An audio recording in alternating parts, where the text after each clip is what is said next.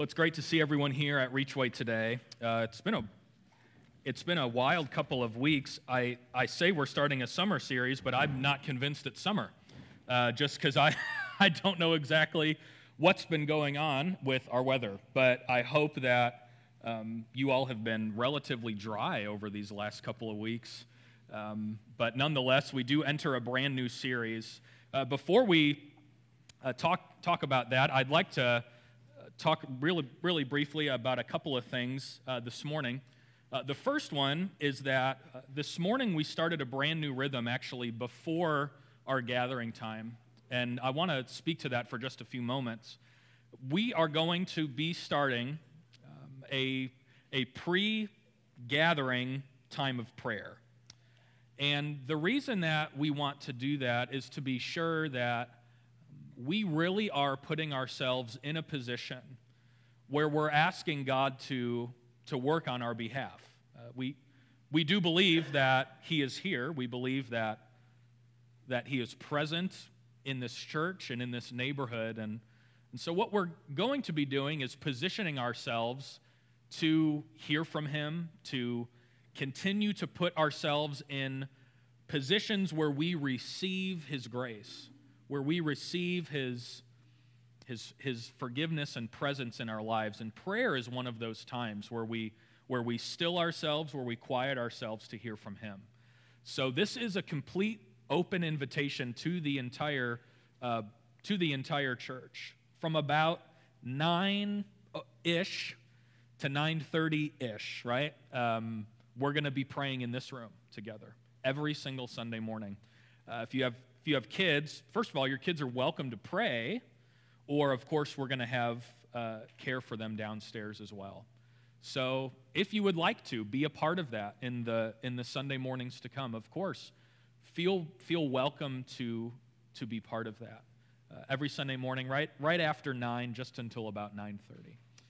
And then the second thing is that myself and Ty would ask for your prayers. We're going to be doing some traveling over the next couple of weeks. So for the next 2 Sundays, you're actually going to be cared for by Pastor Cassie and Michael. They're going to be ministering to you.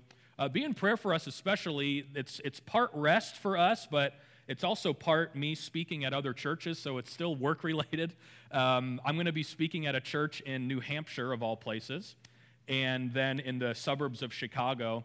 I have an opportunity to share our story, and I'm really excited about that. So know that over these next 2 Sundays, you are going to be talked about and prayed for by other churches and celebrated by other churches. And we are excited about what He's doing here, and I'm excited to be able to share that with the people who are a part of the capital C church, right, in other places. So if you could be in prayer for us, that would be awesome. But we're having a summer, and it's all in Mark.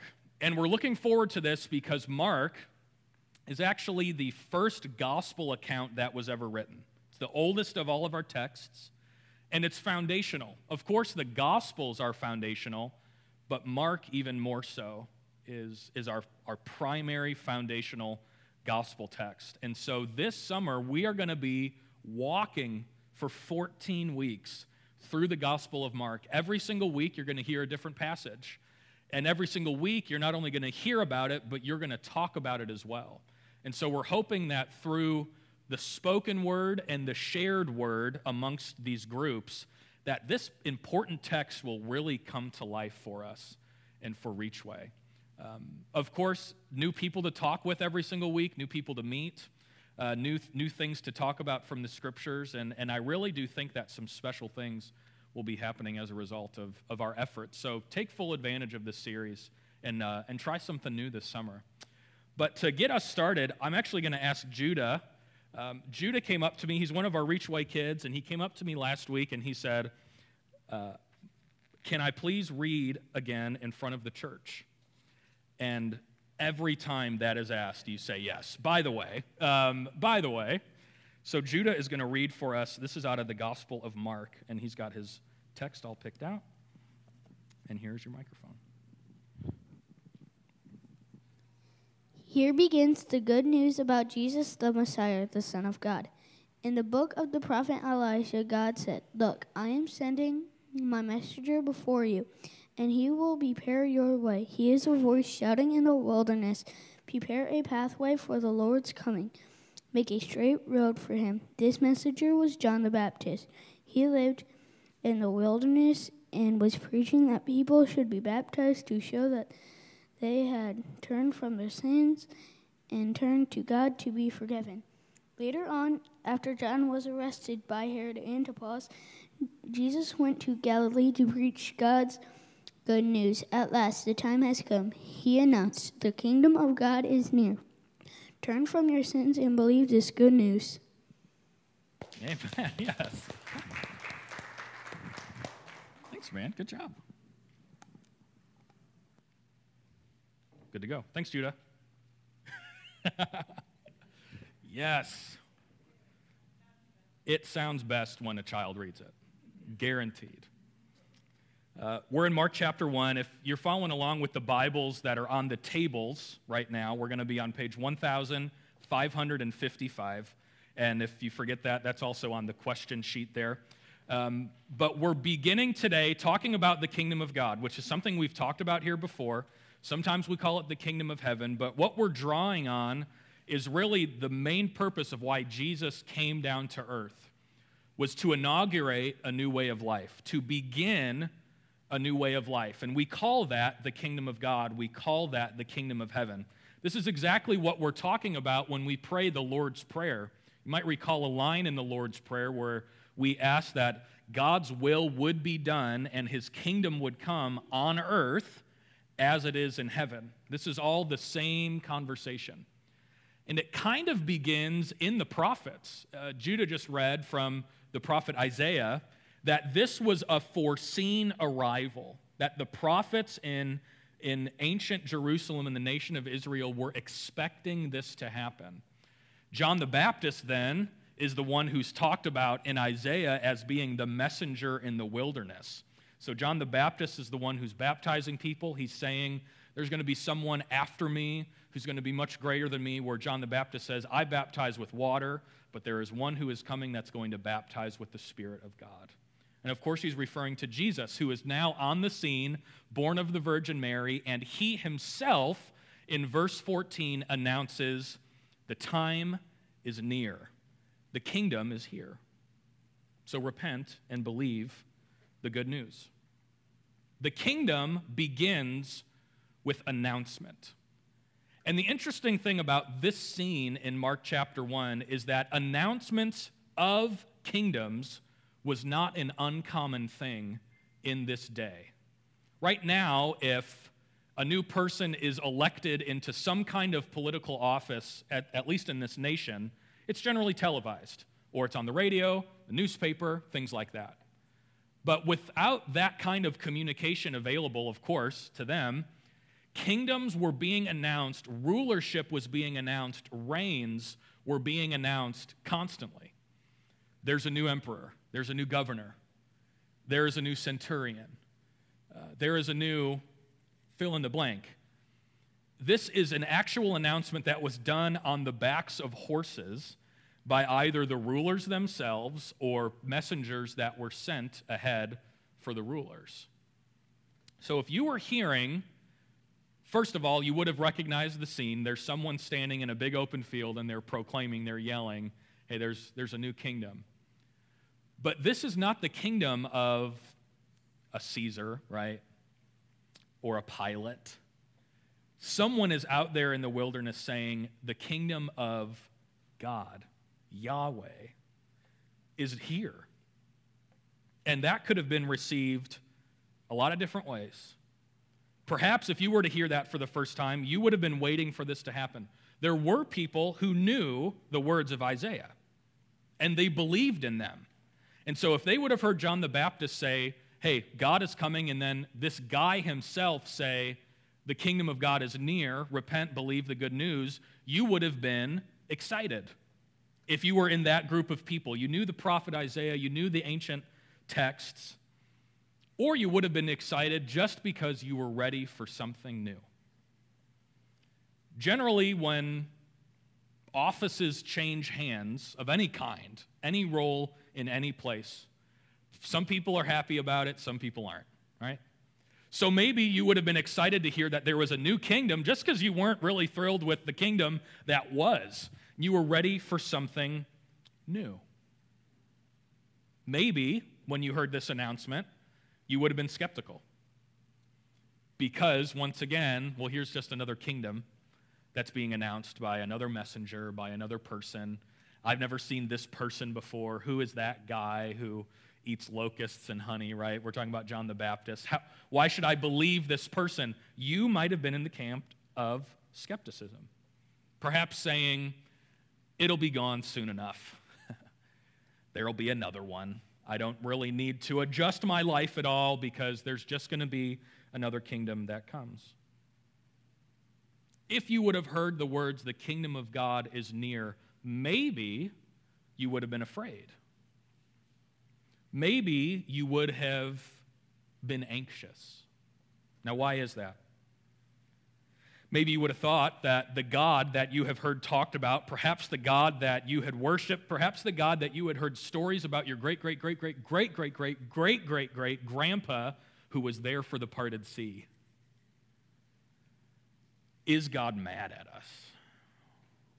Is that why the kingdom of God is here now, is because he's mad? Is he angry? Have I done something wrong? Has my family done something wrong? Has my village or country done something wrong? Why does the kingdom have to be here now? And things like fear and anxiousness start bubbling up.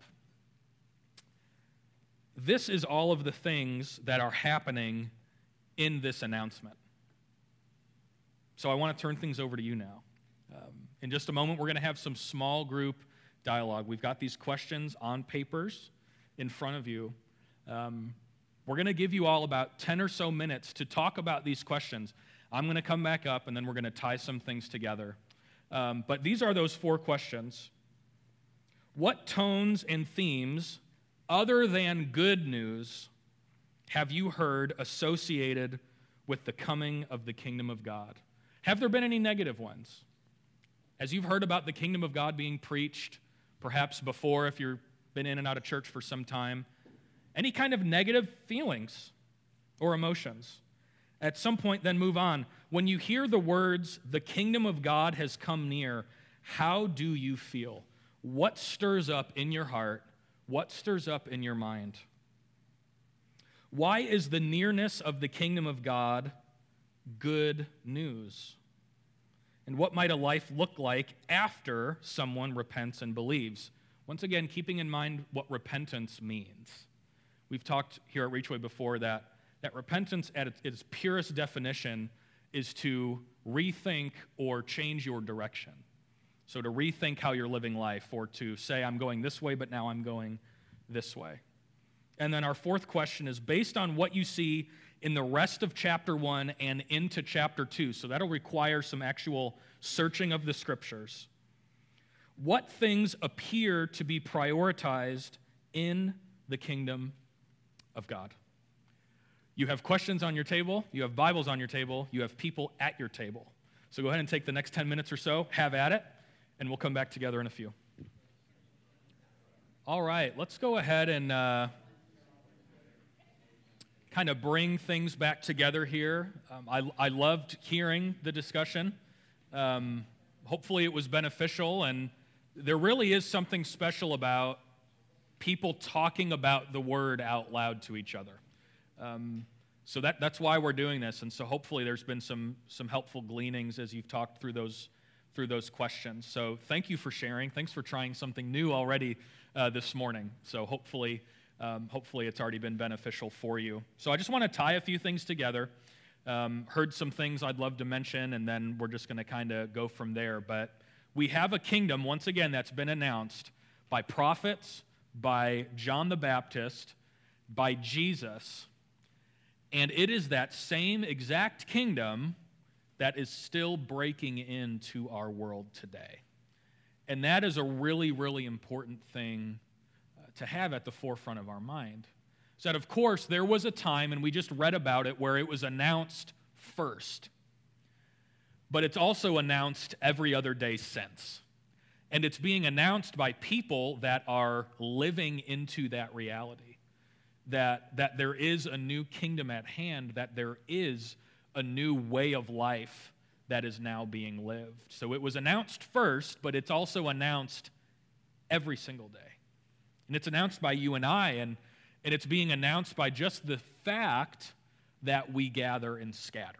That in itself is a witness, and it is an announcement that there's another way to go about life, and that there are new motions and new rhythms to be mindful of. This also meant, both when it was first announced and still today, a couple of key things, is that oppressive systems no longer need to be the prevailing systems. This was extremely good news for the one who was living in this time period and in this place that felt very oppressed by the empire of Rome, who was kind of fed up with Rome and was looking for another way of life other than the one that the empire prescribed. Now, it's a bit of a tense thing, but it's a good news thing as well, that specific reality is still true today. This kingdom of God is good news for people who live all over this planet, who are not finding a place to fit when it comes to perhaps the empire or political system that is playing around with their lives. This is good news for that person, that oppression is lifted, that the powers that were once over that person's life are no longer over that person's life, that there is another way. Another thing, prominent thing that happens, and you got a glimpse of this in the rest of chapter 1 and into chapter 2, and we'll get a glimpse of this as we move through Mark, is that the poor, and not only just the rich, have a seat at the table. And that is one of the biggest bullet points when we're talking about what is the gospel and what is the kingdom of God, is that the poor now have value. Because here's the deal. In this day and time, they just didn't. That people who lived in some level of poverty, people that perhaps had less than someone else, just simply did not have a place in society. But when Jesus comes in, he says, no, the first will be last, the last will be first. And he's not saying that as some kind of specific configuration. He's just saying, forget order, forget hierarchy, forget pyramids, forget thrones. There's one person on one throne, and it is the Creator, and then there's everyone else. And that is some of the beauty, is that the poor now have a place and they have value in society. It also says that God's love is on the move in the world, and that the kingdom is being filled with people whose lives are changing before everyone else's eyes. This is happening on a daily basis all over the planet, where people are receiving this as good news for the first time in their lives, and as a result, there is healing and restoration that begins to and increasingly does take place in their lives. These are things that are actually happening. Actually happening. So this is also then good news for the person who already believes. Of course it is, right?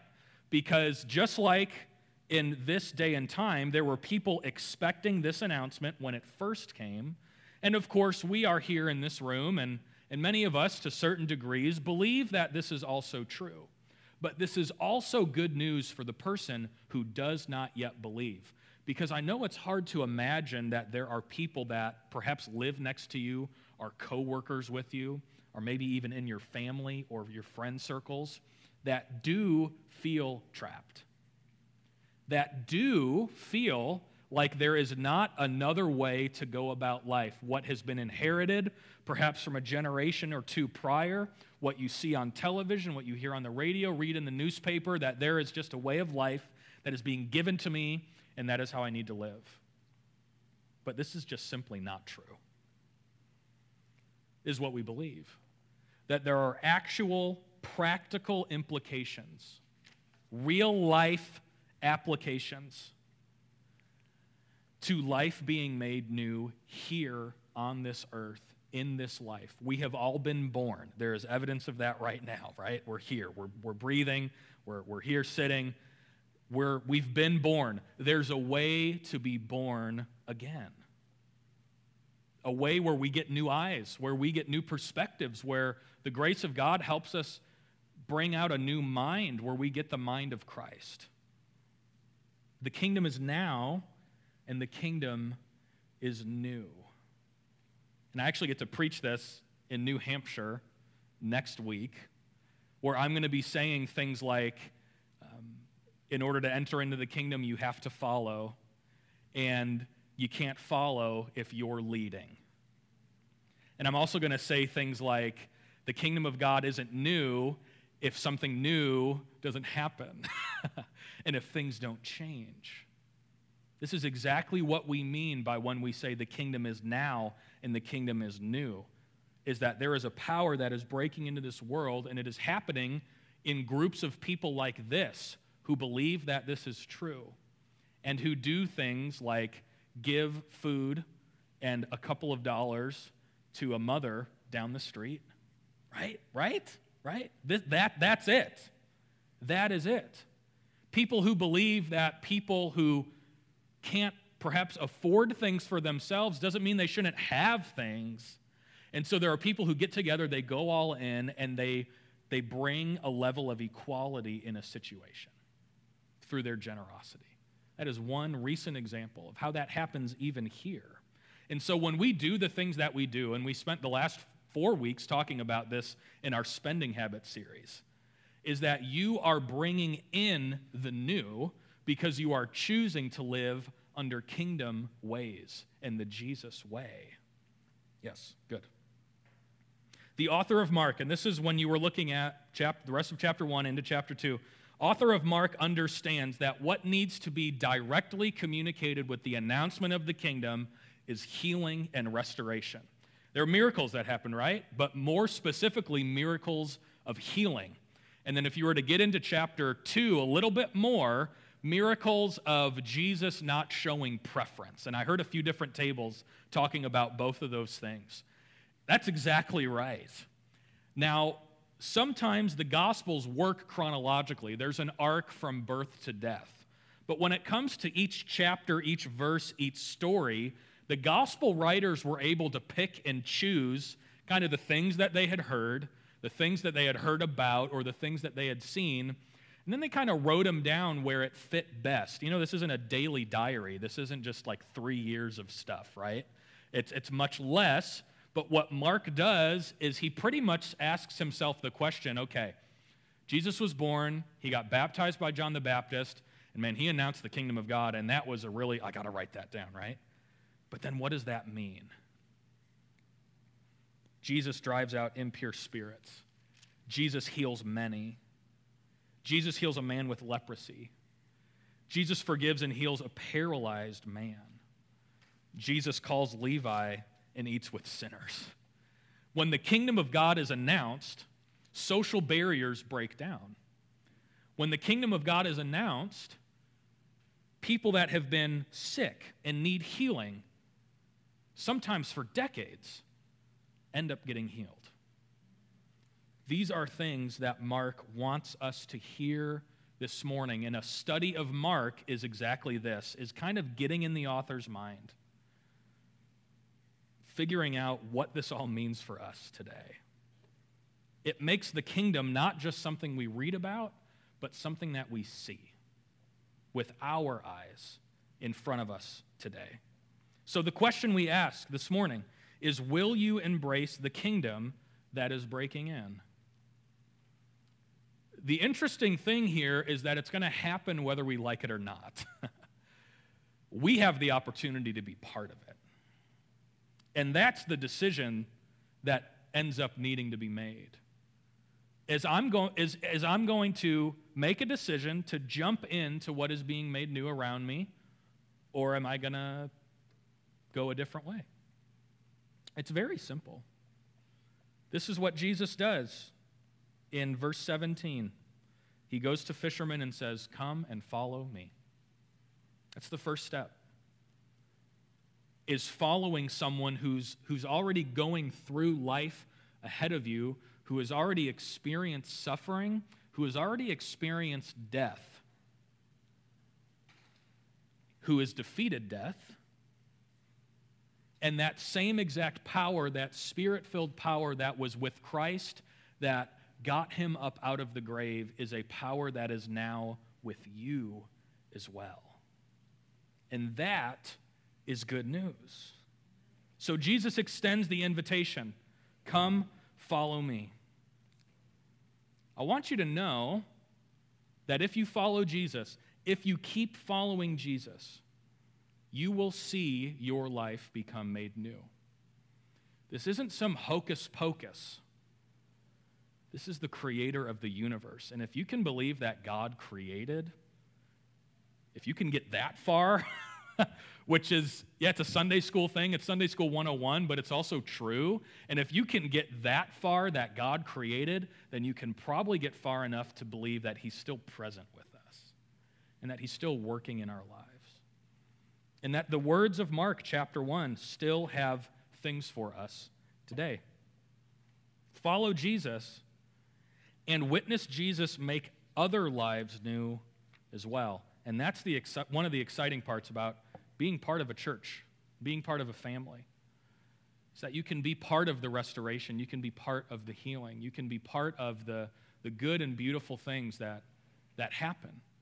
The good and beautiful things that Jesus is able to do through us that happen to others. Yeah.